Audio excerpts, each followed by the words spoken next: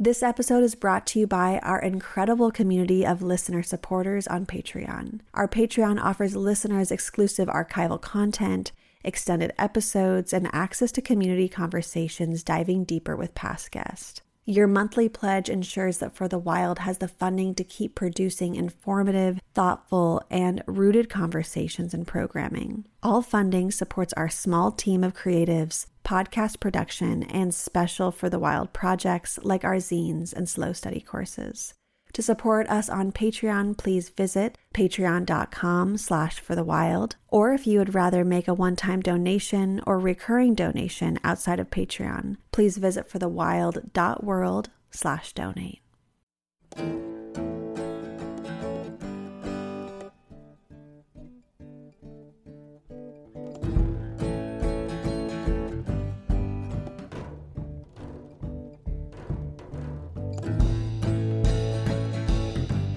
There's a battle raging on the sacred land. Our brothers and sisters had to take a stand against us now for what we all been doing. On the sacred land, there's a battle brewing. I wish somebody would share the news. I wish somebody would share the news. I wish somebody would share the news.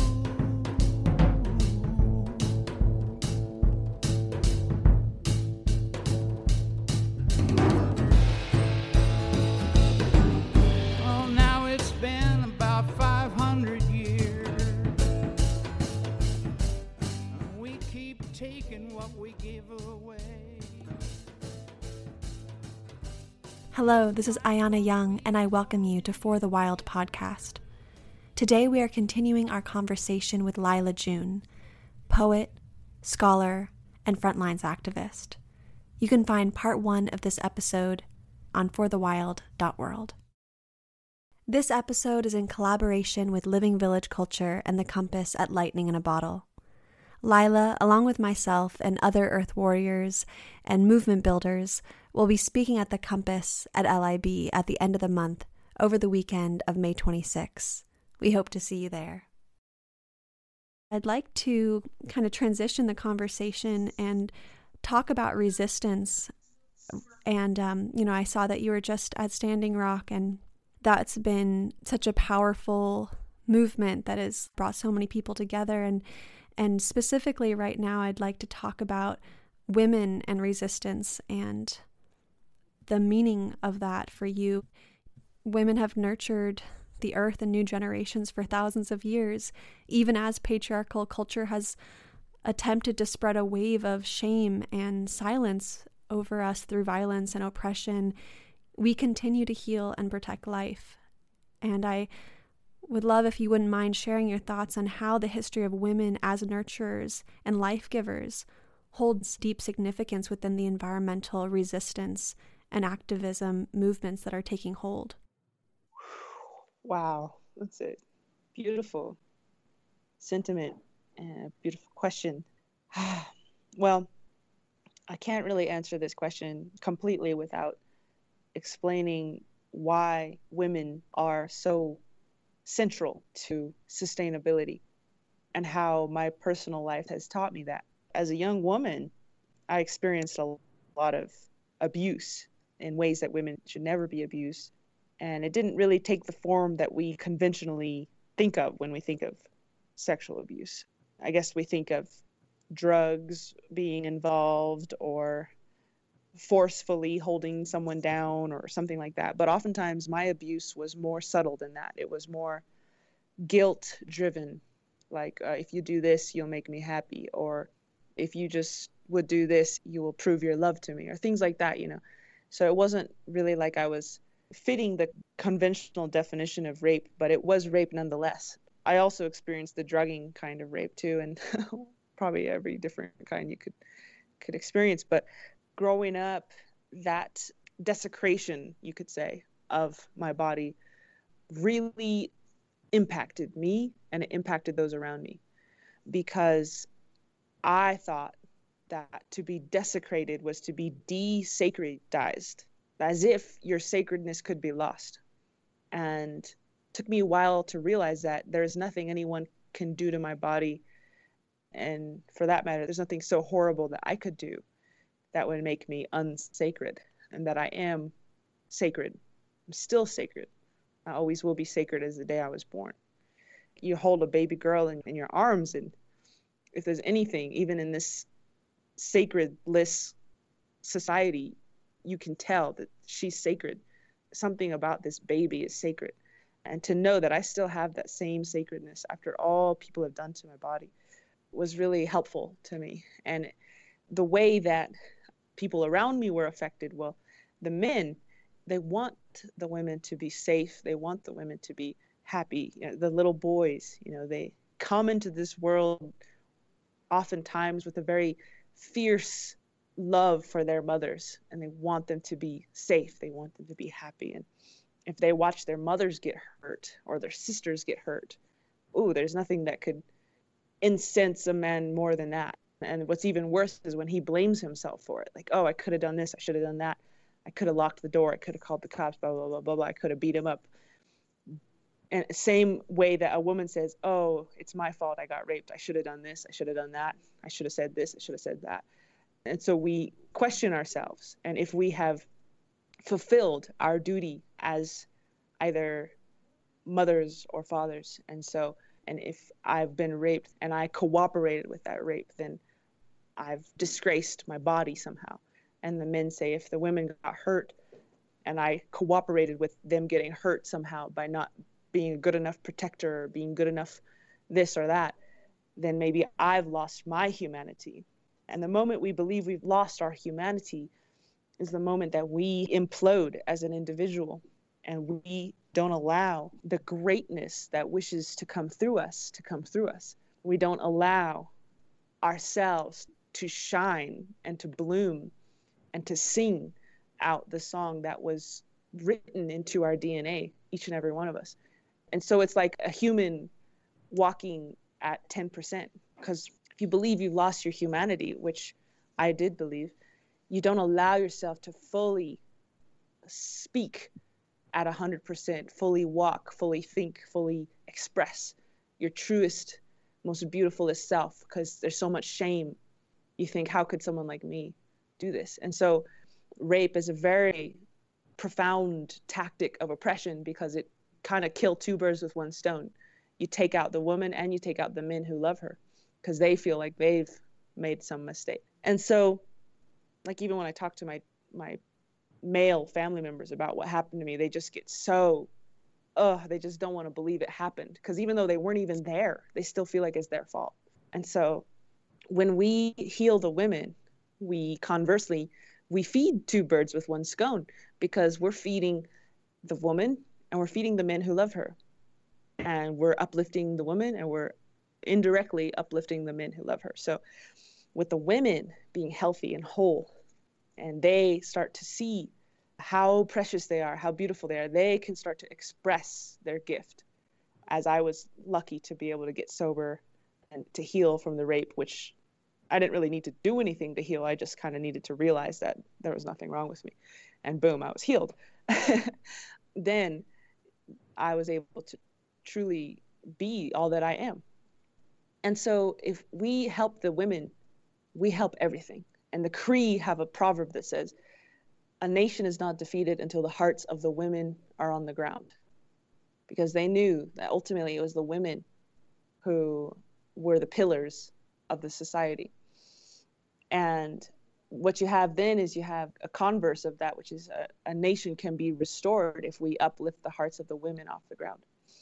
And obviously you get into a lot of philosophical debates about gender binaries there, and I haven't quite figured out how to tackle that debate, even though I myself believed I was gay for a long time, but kind of realized that was me wanting to be male because I thought being female was a curse. So that's a whole nother story.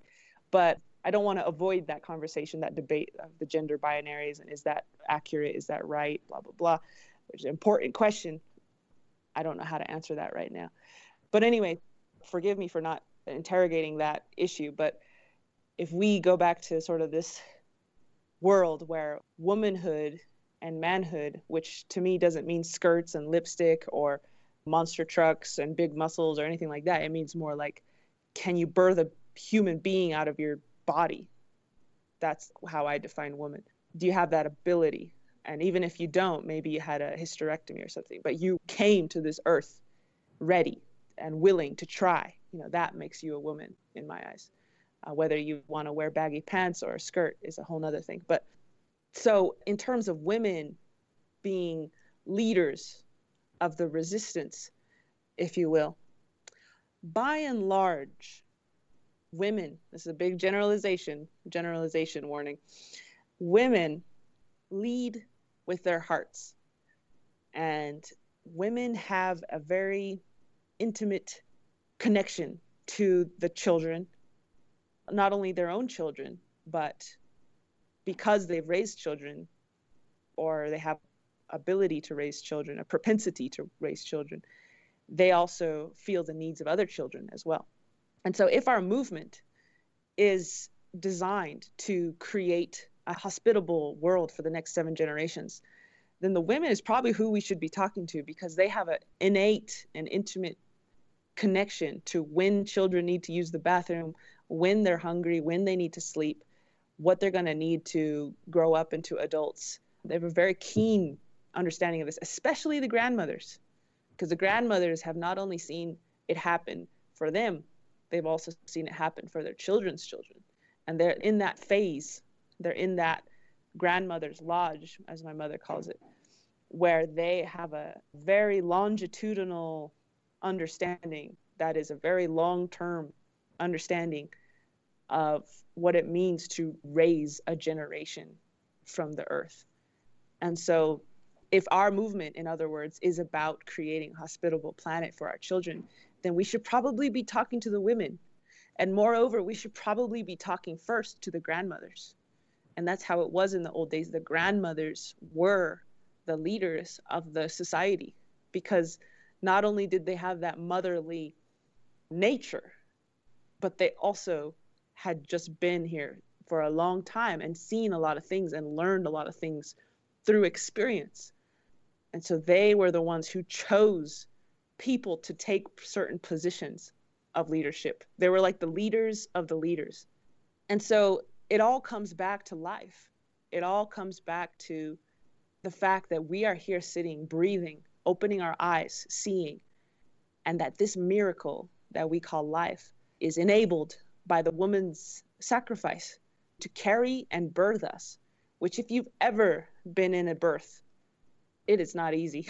It is not easy. If you've ever birthed someone or been around someone who birthed someone, when they birthed that someone, you will have a profound respect for all mothers, because that act of birthing is hard, it's difficult, it's painful, but it's worth it, because at the end of it, you have life. And so if our movement is about life, then we probably should be talking to the ones who bear life.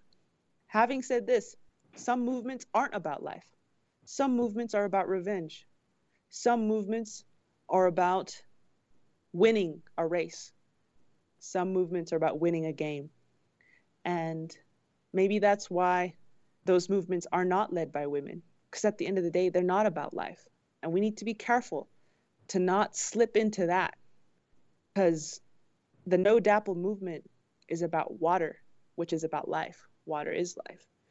And so if we slip and we stop fighting for water and we start fighting against the police, against the governor of North Dakota, against Trump, against the oil industry, if we start to fight as a sense of revenge or a sense of we have to win this one for our own pride, for our own reputation, against Trump, against the police, that's a different movement. We need to be very careful to not fall into that, because it's hard. You can slip from a movement for life to a movement for revenge very quickly without noticing. And so we need to remember our movements are about life. It's about growing life. sustaining life, building life, and protecting life, honoring life, cultivating life, diversifying life, enjoying life. And so when we remember that that's what we're really here for, we remember that it's time to turn to the life bearer. What an incredible understanding of resistance and life and revenge and nonviolence and leading from the heart and womanhood.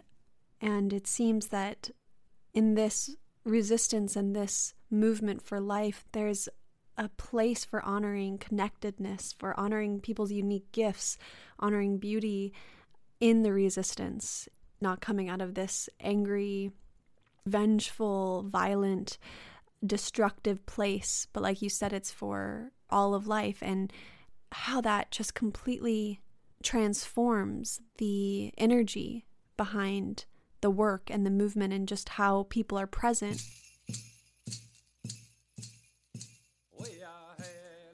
I have one hope and one question. Seek one light and one answer. Will this life take us to greater heights, or will the illusion of unworthiness grip us forever? I am asking you to put on your turquoise, the piece collecting dust behind the altar. I am asking you to step into the sunshine, the golden rays you said you didn't deserve. I am asking you to remember who you were before the wreckage. I am asking you to remember that you are that person still. I am asking you to ignore the forked tongues that clamor in your mind.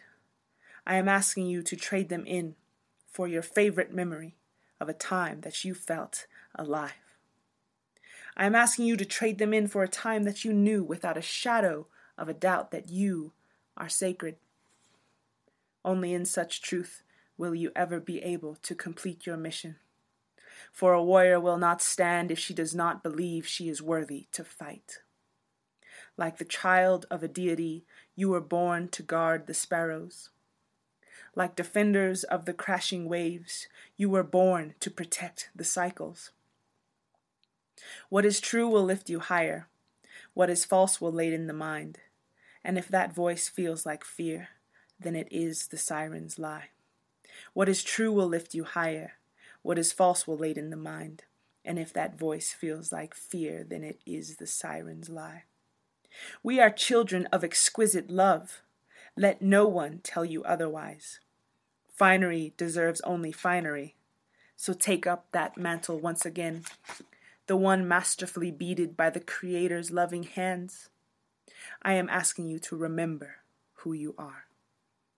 Trust that life is all you hoped it would be, and then it will be. You are not imagining that lightning cracking in your heart. You are not imagining that whisper urging you to sing, to paint, to sculpt, to build. It is not what you do. It is who you are. And no matter what is done or said can ever take this away. I am asking you to wear your white shell, the one that they laughed at you for, the one that they said was too clean for you, the one that reminds you who you are. Clear the cobwebs from your dreams. Rekindle all that was deemed impossible. Speak free the truth that lies caged and burning in your soul. This is not arrogance or folly if it is done in prayer for the dying. The beauty of your talents is antidote to disease. The wild and untamed expression of our God-granted gifts is the key to those ancient prisons of hopeless mediocrity. Reclaim your right to be all that you are, and watch the captives run free. Unveil your glistening heart to the world, not in lust for fame, not in lust for money, but for the love of your people and for the love of this land. You are worthy to pray for these things. You are worthy to sing for these things. Practice liberation of self and of others, and watch your old self burn like sweet grass in the air. Practice fighting for a life, for something that you love, and no activity provided by the world will ever again compare. I have only one hope and one question. I seek only one truth and one answer. Will this life take us to greater heights, or will the illusion of unworthiness grip us forever? Children of the deities, you were born to guard the sparrows.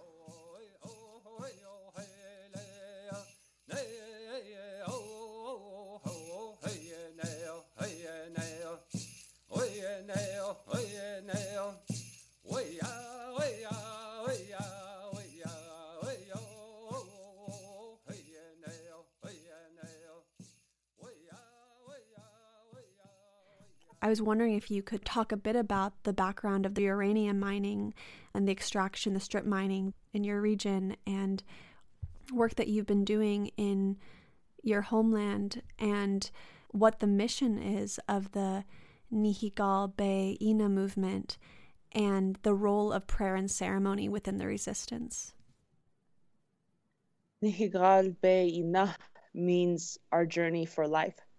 So there you have it. Again, that word Ina, which means life, which coincidentally means mother in Lakota. But Ina is really our movement for not just to sustain people in the face of uranium pollution, but also fracking, coal mining, alcoholism, anything that obstructs or destructs life, of which we have no shortage on the Navajo reservation. It's the largest reservation. It spans 3 states. We have a massive population. I think we're the largest tribe. And we're lucky enough to be released from a concentration camp where 9,000 of us were held for 4 years. And I think about 2,000 survivors were allowed to go back home after 4 years. And the idea was that if our ancestors worked this hard to get back home from that concentration camp and prayed this hard so that we could be here, then why are we destroying our homeland? So, and obviously it's not just Navajo people, it's a lot of corporations that predate on our easily corrupted government and our easily manipulated, impoverished population. But we as Dene youth, Navajo youth, must take some kind of responsibility for the future of our community and our people and our culture and our language. So we started walking from Sacred Mountain to Sacred Mountain. We have 4 mountains. So we had 4 journeys, one each season. Each one lasted anywhere from a month to a month and a half. In total, we walked 1,400 miles as a collective and brought our staff around the circumference of our homeland, and to not only expose what was threatening life, but to also nurture life. And so uranium mining on the Navajo reservation has been going on for, I think, at least, I want to say 60 years. The uranium that was mined from our southern Sacred Mountain was a primary source for the Cold War proliferation of nuclear weapons. And so we have actually been sort of the minions for the United States nuclear weaponry artillery, and Navajo people mined the uranium because we had next to nothing. And when someone offers you a job and you're having a hard time feeding your family, you usually take that job. So we mined this sometimes with our bare hands. A lot of our fathers, uncles, grandfathers are dead now from cancer, from radiation exposure. But the main ultimate understanding that I think people need to have about uranium is that Creator put uranium there for a reason. And there's also uranium in the Black Hills. A lot of sacred sites have uranium. Is this a coincidence, or is this because uranium has a special spiritual dimension to it, where uranium, being that complex element that it is, and that very high-powered element that it is, helps us to do our ceremony, just like silver helps to conduct electricity. Our ceremonies involve a kind of electricity. And if we can find the physical spaces that house and facilitate that electricity, what we call the spirit, then that's where we pray. We want to pray there. So when we break something that Creator has made, there are consequences. When we break the mountain, that we've been preying on for centuries, or millennia rather, then there will be consequences. There will be death. There will be, not because Creator's punishing us, saying, oh, well, you broke my mountain, now you have to die, but more because Creator made that mountain to help us live. And if we break what helps us live, then we're not going to live. We're going to die. So it's not a punishment, but it's just the nature of things. The world was set up perfectly to help things live.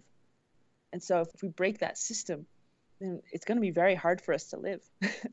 And so that's what we're seeing around the globe, is that people are breaking what Creator put in place to help us live. Very beautiful, intricate, complex systems that help us live. And we're just breaking them like they're nothing. We're breaking things we don't even understand. And so essentially, we went on this walk to expose these things and to let our people know, we're sorry you have cancer. We're sorry. We prayed on these lands. We prayed as youth, about 20 youth walked. And we helped our people know that they're not unseen. Their suffering is not unseen. We're witnesses to the suffering. We prayed for them. We helped them. And we also learned ourselves through this process what we're dealing with. We were like scouts, modern day scouts, scouting the land, seeing what's going on. And so in terms of prayer and ceremony, that was obviously an integral part of our movement. It was a prayer. The movement was a prayer. It was one big year-long prayer. And our ancestors taught us that prayer is not meaningless mumbling of words to like the air, and you're not just mumbling to yourself in the middle of nowhere. Prayer is a way of connecting with worlds unseen. And the scientist only believes in what he can measure and what he can see. But our ancestors understood there's a lot out there that we can't measure. There's a lot out there that we can't see. And so similarly, the scientist is missing out on quite a bit because he's only observing what he can observe. He's only believing what he can observe. But there's certain things you can't see with your eye, but you can feel with your whole body. And prayer, if you do it, if you practice it, if you experiment with it, just as the scientist experiments with thermodynamics, you can feel yourself become a battery and the charge starts to flow. And so that flow is enabled by prayer. And no one can ever prove this per se, although actually they have found some interesting electromagnetic studies with prayer and stuff. But it's more something that's meant to be felt, not something that's meant to be proven or explained. You can tell someone that you love someone, but you're not really going to know what that means until you are in love. And so similarly, we could talk about prayer and say, oh yeah, we're going to pray, blah, blah, blah, blah. But no one's going to really know what that means until they are in prayer, until they are in love with the world. Then they'll start to feel. And again, we've been so desensitized that we can't even feel sometimes the charge that's running through us. But through practice and experience, trying, experimenting, you start to feel the importance of prayer. And I don't think it's a coincidence that all of the most successful movements around the world, take Gandhi's liberation movement or Martin Luther King's civil rights movement or Nelson Mandela's movement in South Africa, all of these movements that are, or Dalai Lama or No Dapple, all of these movements that kind of punctured the ceiling and went to a whole nother global level. I don't think it's a coincidence that they were all guided by prayer, every single one of them. And so it makes you wonder, are these movement leaders just idiots who think they're praying to something that isn't really there? Or do they maybe have something going on that we should consider, think about, and practice ourselves? Because in our way of thinking, in Dene way, prayer allows you to create the impossible. Prayer allows you to inform yourself of things that you could not learn any other way. And so prayer is a constant practice. And every morning when you get up, you ask the spirits to move through you, to speak through you, because we understand that we can be merged with bigger spirits through prayer, and they can work through us. And even European medieval culture understood that through the word genius. Genius has the root word genie, and genie means spirit. So the genius was not really someone who was so great, but rather they were someone who could get out of the way enough to allow the genie to move through them. So you have Mozart is considered a genius. He wasn't just writing those songs by himself. The spirits were moving through him. And so Mozart actually said, a lofty degree of intelligence is not the making of genius. Love, love, love, that is the soul of genius. And so he understood that love enables the spirit. Love enables creation. And so what is prayer other than the act of loving someone? When I pray for my grandma and say, may you help her have a good day today, Creator, that's an act of love. And so love and prayer are synonymous in my brain. And so if our movements are motivated by ceremony and prayer, they're going to be much more effective because we're merging with spirits who know more than we do, who see more than we do, and who've been around longer than we have. And they're going to help guide us. It's also kin to surrender. Prayer is kin to surrender. If we surrender and refrain from doing what Western doctrines have taught us to do, which is to pretend like we know everything. And if we don't know everything, then there's something wrong with us, or we're lesser of a person. But to say, you know what, I don't know everything, and I need your help, spirits. I need your help, Creator. Then you are boosted to another level, because now you get to enjoy the knowledge of the Creator, the knowledge of the spirits, knowledge which none of us could really know in this state as a human being. And so we get to benefit from all that ocean of knowledge, and they see things from a bird's eye view. So we get to partake in that really incredible knowledge, and that's what makes our movements that much more effective. Indigenous people, shine your light, we are equal. I remember the days when our prayers were illegal. I remember the days when being Indian was lethal. Yeah, we had a rough past, but get ready for the sequel. Get ready for the glorious comeback of our people. Oh, yeah. Rise up, all you warriors of love, all you ants of our ancestors from above. I can feel it in my heart. Can you feel it in your blood? I can hear the seventh fire calling us to wake up, wake up. All nations rise. Rise up, 'cause now's your time. We don't have to hide anymore, 'cause now's the time. All nations rise. Rise up, 'cause now's your time. We don't have to hide anymore, 'cause now's the time. With forgiveness as my bow and my prayers as my arrows, pull them back and let go. I watch them fly like sparrows. Have hope. Yeah, have hope. With compassion as my shield and faith down to my marrow, I will walk the pollen path even when it gets narrow. Yeah, yeah, I resurrect. Yes, you can bet that we seen the single mama raising children on the res. We seen domestic violence tear apart what we have left. We seen the alcohol take it all and leave us dead. We seen the children take their lives when they can't take the dread anymore. It's a war. Can't take the dread anymore. It's a war. No, we can't take the dread anymore. It's a war. No, we can't take the dread anymore. It's a war, but we've seen it all before. And now we know we can change it, 'cause that's why we were born. We know we are the ones that we have been waiting for. We are the ones Grandma has been praying for. So rise up, all you warriors of love, all you answers to the prayers of our ancestors from above. I can feel it in my heart. Can you feel it in your blood? I can hear the seventh fire calling us to wake up, wake up. Pueblo hermoso, levántense, es nuestro tiempo. No tienes que esconderte más. Ahora es nuestro tiempo. Mujer indígena, tú eres tan sagrada. Traigas medicina de tu suelo todavía. A pesar del abuso de tu cuerpo y tu tierra, respetamos tus ancestros y la suya cultura. Hombre indígena, Tú eres honorable y yo veo la fuerza que todavía sobrevive a pesar del abuso de tu raza venerable. Yo respeto tus ritos, tus danzas, tus padres. Somos guerreros del amor y guerreros de la paz. Sí, no vamos a escondernos más. Somos guerreros del amor y guerreros de la paz. Sí, no vamos a escondernos más.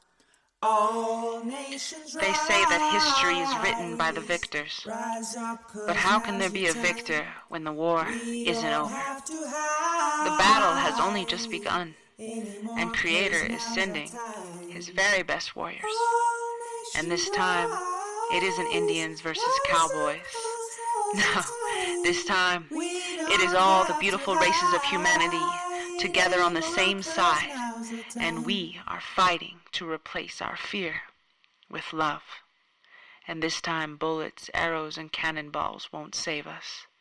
The only weapons that are useful in this battle are the weapons of truth, faith, and compassion.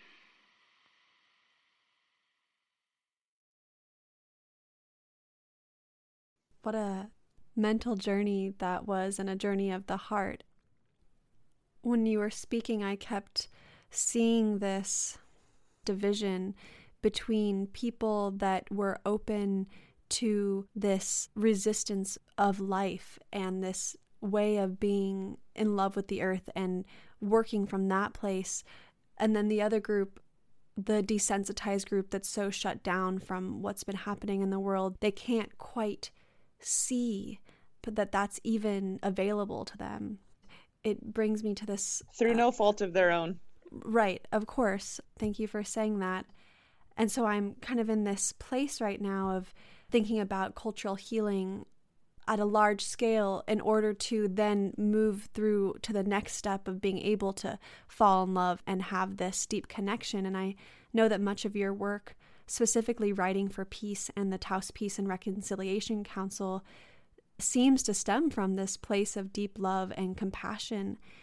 And in the wake of a political system founded on and continually feeding off of the division and oppression of different cultural groups, it's inspiring and comforting to envision a future where forgiveness and reconciliation are within reach and form the base of our cultural relationships. The pain and the anger and trauma stemming from a violent colonial history is not easily reconciled. And I'm wondering how you navigate this and how attainable you think cultural healing and decolonization are on a large scale. And if you have any guidance for people to cultivate this type of healing within their communities.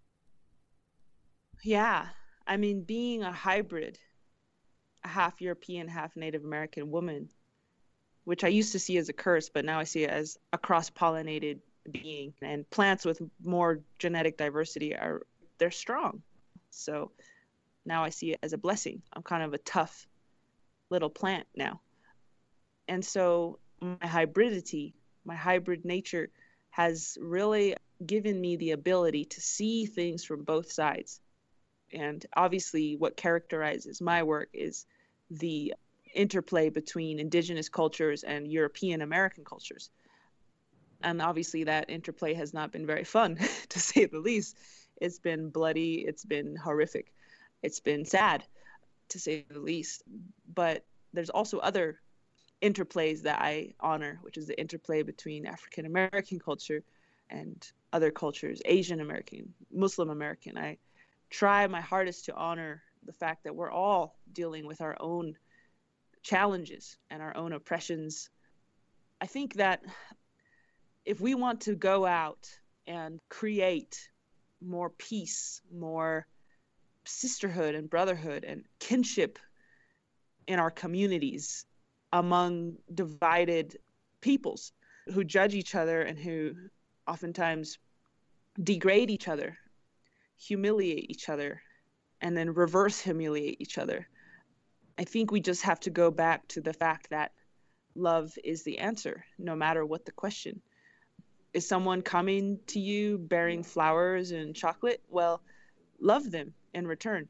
Is someone banging on your door with an eviction notice telling you that you have to move because you can't pay the gentrified rent rate? You love them. Again, the answer is still love, because two reasons. Number one, it's productive. When we love, we are creating the opportunity for them to see their own behavior as what it is.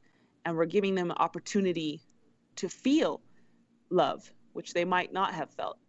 And not only is it productive, but it also, in an external sense, that we're productive in spheres outside of our own, but it's also productive within ourselves. Because when you love and you are in a state of love, you are returned to your natural state of being, and you are no longer fettered and chained by and burdened with the weight of hatred, which is so painful to feel. And so oftentimes I've done forgiveness ceremonies where I work really hard to forgive something that was painful. And in doing so, I can literally feel a weight lifting out of my being. And as I mentioned, I've been pretty thoroughly abused as a woman in my day. And in order to heal, my mentor told me, forgive. I said, what? She said, yes, every single one of them. Forgive every single one of them. So I went back in my mind and I looked at what they really did to me. And I said, you tried to destroy me, but I love you and I don't hold it against you. If you can do that, then you can actually free yourself. And obviously I didn't tell that to them in person because they're not actually safe to be around. But in my mind, from a safe distance, I forgave them and I prayed for them and said, I don't hold it against you. I want you to be free. That's a whole crazy medicine that liberates both the oppressed and the oppressor. So that's important. Understanding that if we see someone's hatred toward us as an inhumane, despicable thing, then does it not also logically follow that we are dehumanized when we slip into hatred towards them? Or is hatred for a perpetrator okay? Is it permissible? Or is it even right or desirable? These are all questions we have to answer for ourselves. But my whole argument these past few years has been our hatred for them is no better than their hatred for us. It's the same hatred, because they're seeing us as enemies when really we're brothers and sisters. And so if I go into that same delusion that we're enemies, then I'm just as deluded as they are. So when we respond to an enemy type of behavior with a sister type of behavior or a brother type of behavior, we're reinstating the facts. We're reinstating the truth. We're dispelling the delusion, and we're reminding them that no, I'm not your enemy. Remember, I'm your friend. I'm your sister. I'm your brother. And sometimes they snap out of it. Sometimes they don't. But it's better for one of us to be snapped out of it than neither of us. And so that's important. Forgiveness and approaching a world that thinks it's a pool of enemies and affirming that we are family is very powerful. And every time someone does this, the whole world shudders. The whole world is rendered speechless for a time. They can't even understand it. Like, all Mandela did was say, no, I'm not going to put you in the same jail you put me in. And everyone was like, oh my God, how did he do that? And he's winning prizes and all this stuff. The whole world's just like, what? Or the Dalai Lama says, we must pray for the Chinese army. And the whole world's like, what? The whole world just gets rocked. The whole model of punitive, quote unquote, justice starts to come apart at the seams. And the whole understanding of eye for an eye and revenge is exposed as the nothingness that it is. And we are reinstating the truth that love is the answer, no matter the problem, no matter the question. Love is the answer. And so when we operate in this paradigm where it's very constructive, not only within ourselves to heal ourselves, but also outside of ourselves. Okay, the last thing I want to say on this question is I was raised to believe that European Americans were arrogant, privileged, heartless fools. I'm sorry to say that. I know those aren't easy words to hear. And I don't believe those are true, but that's what I was raised to believe.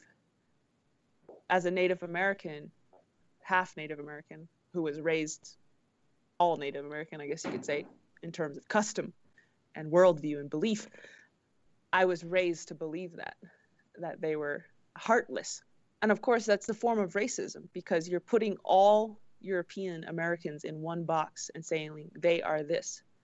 And those types of generalizations are very harmful because they're not true. And so then I started to dig deeper and say, wait a second, I'm half European. There's got to be something going on there. There's got to be something that I need to understand about who and what I am. So I started to dig deeper into the history of Europe. And I was blessed to discover that there are great wealths of wise cultures in Europe and earth-based cultures, cultures that were extremely connected to themselves and to the earth, and who were matriarchal, actually, and who placed the goddess center stage. And we think of Europe as 1000 AD and after. That pretty much dominates our understanding of what Europe, quote unquote, is. You know, Napoleon, King Louis, the British crown, blah, blah, blah, all these things, right? But those things are so recent. That past is so recent.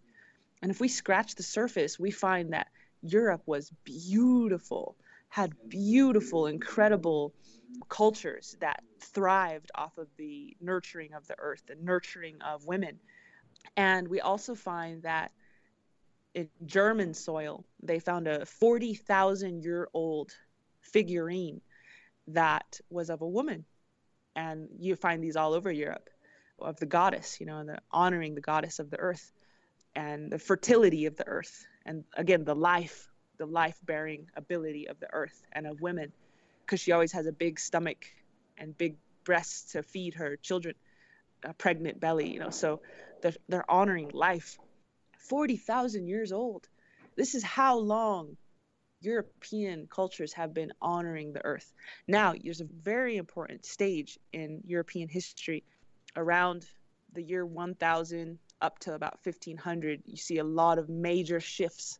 And the most important shift that I always bring up is the destruction of European indigenous women, because they estimate, and the burning times, that about 6 to 9 million European women were burned alive, drowned alive, dismembered alive, raped, beaten, or tortured, or multiple of those at once. And so it's really important to understand that just like they tried to destroy the women of our communities in America as a war tactic, so too did they try to destroy the women of Europe as a war tactic. Because when you destroy the women, you destroy the whole thing. So it's very important to understand that capitalism is an expression of the pain of the destruction of indigenous European women. And that these indigenous European women were so brutally treated, worse than Native Americans were, by far, believe it or not, that the men who loved them went insane. And the only way to try and relieve that insanity was to try and compensate in other ways, to find meaning in the accumulation of wealth, to find meaning in becoming a high reputation, to find meaning in domination. And so we have to understand that capitalism and colonialism are a direct outgrowth of the abuse of the women of Europe. And once you understand that, it's much easier to forgive.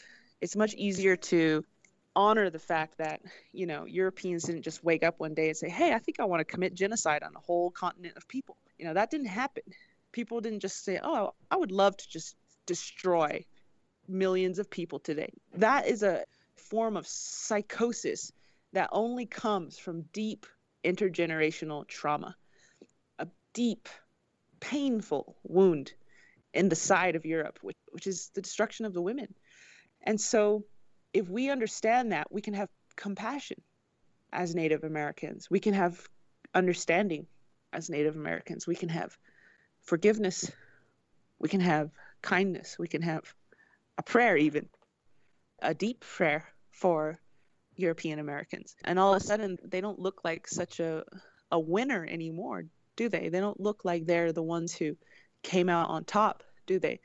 They look like they're the ones who were so brutally beaten that they forgot what they were, and so brutally beaten that they were brought to a state where they felt okay with murder and destruction. This is not being on top. This is not being on top. This is being on the bottom of the bottom of the bottom of the bottom. And we need to help them back up. We need to help all of our brothers and sisters back up to the state of love. And how do we do that?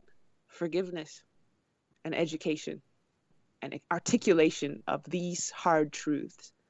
And for that reason, a lot of my music and poetry has been honoring the Indigenous European women lately. So that's a very long-winded answer to your question, but that's how I see it. That was a very deeply explored, articulate response to my question. Thank you.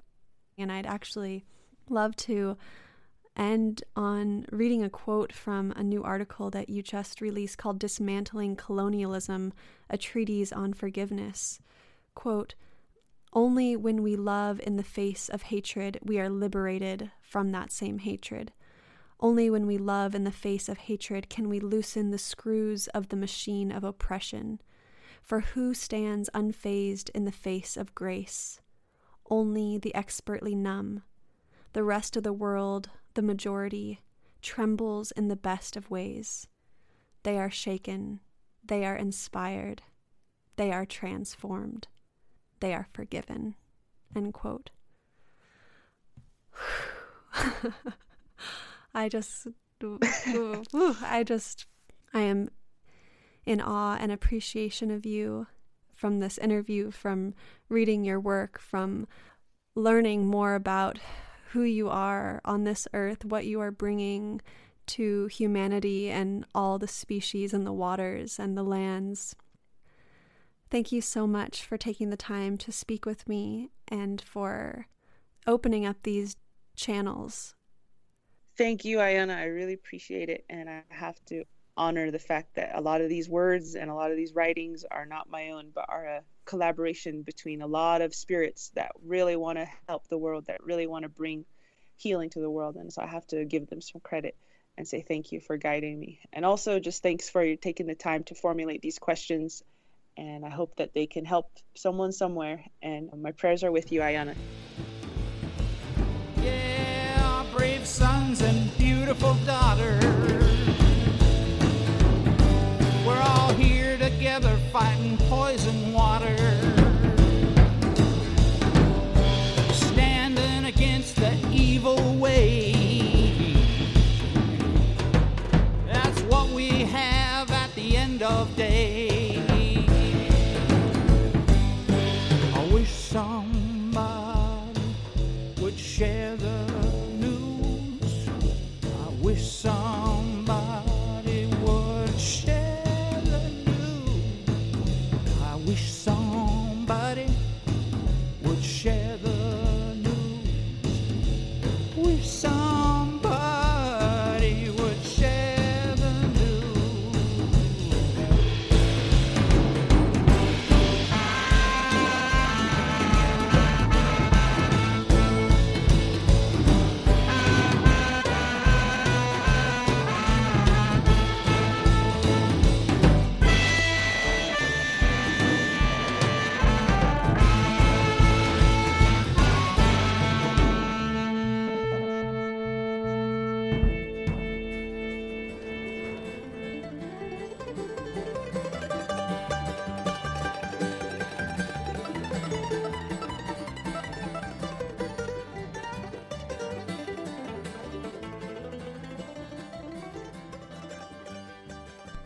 Thank you for listening to For the Wild podcast.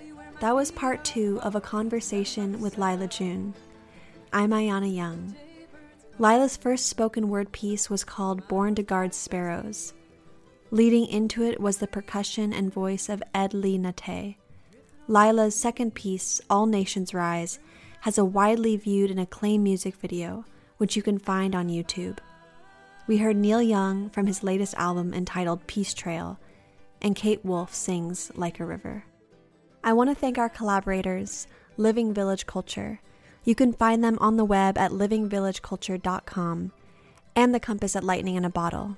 If you want to join LYLA and other extraordinary activists at LIB on the weekend of May 26th, you can buy your tickets at lightninginabottle.org. For the Wild is a listener-supported podcast, so please go over to forthewild.world and donate if you can. And check out our other projects, including the 1 Million Redwoods Native Species Nursery and the Tongass National Forest campaign to end old-growth logging. See you next time. Sweet smell of pines, tall western cedar, drifting on the wind, through the mountains like a river.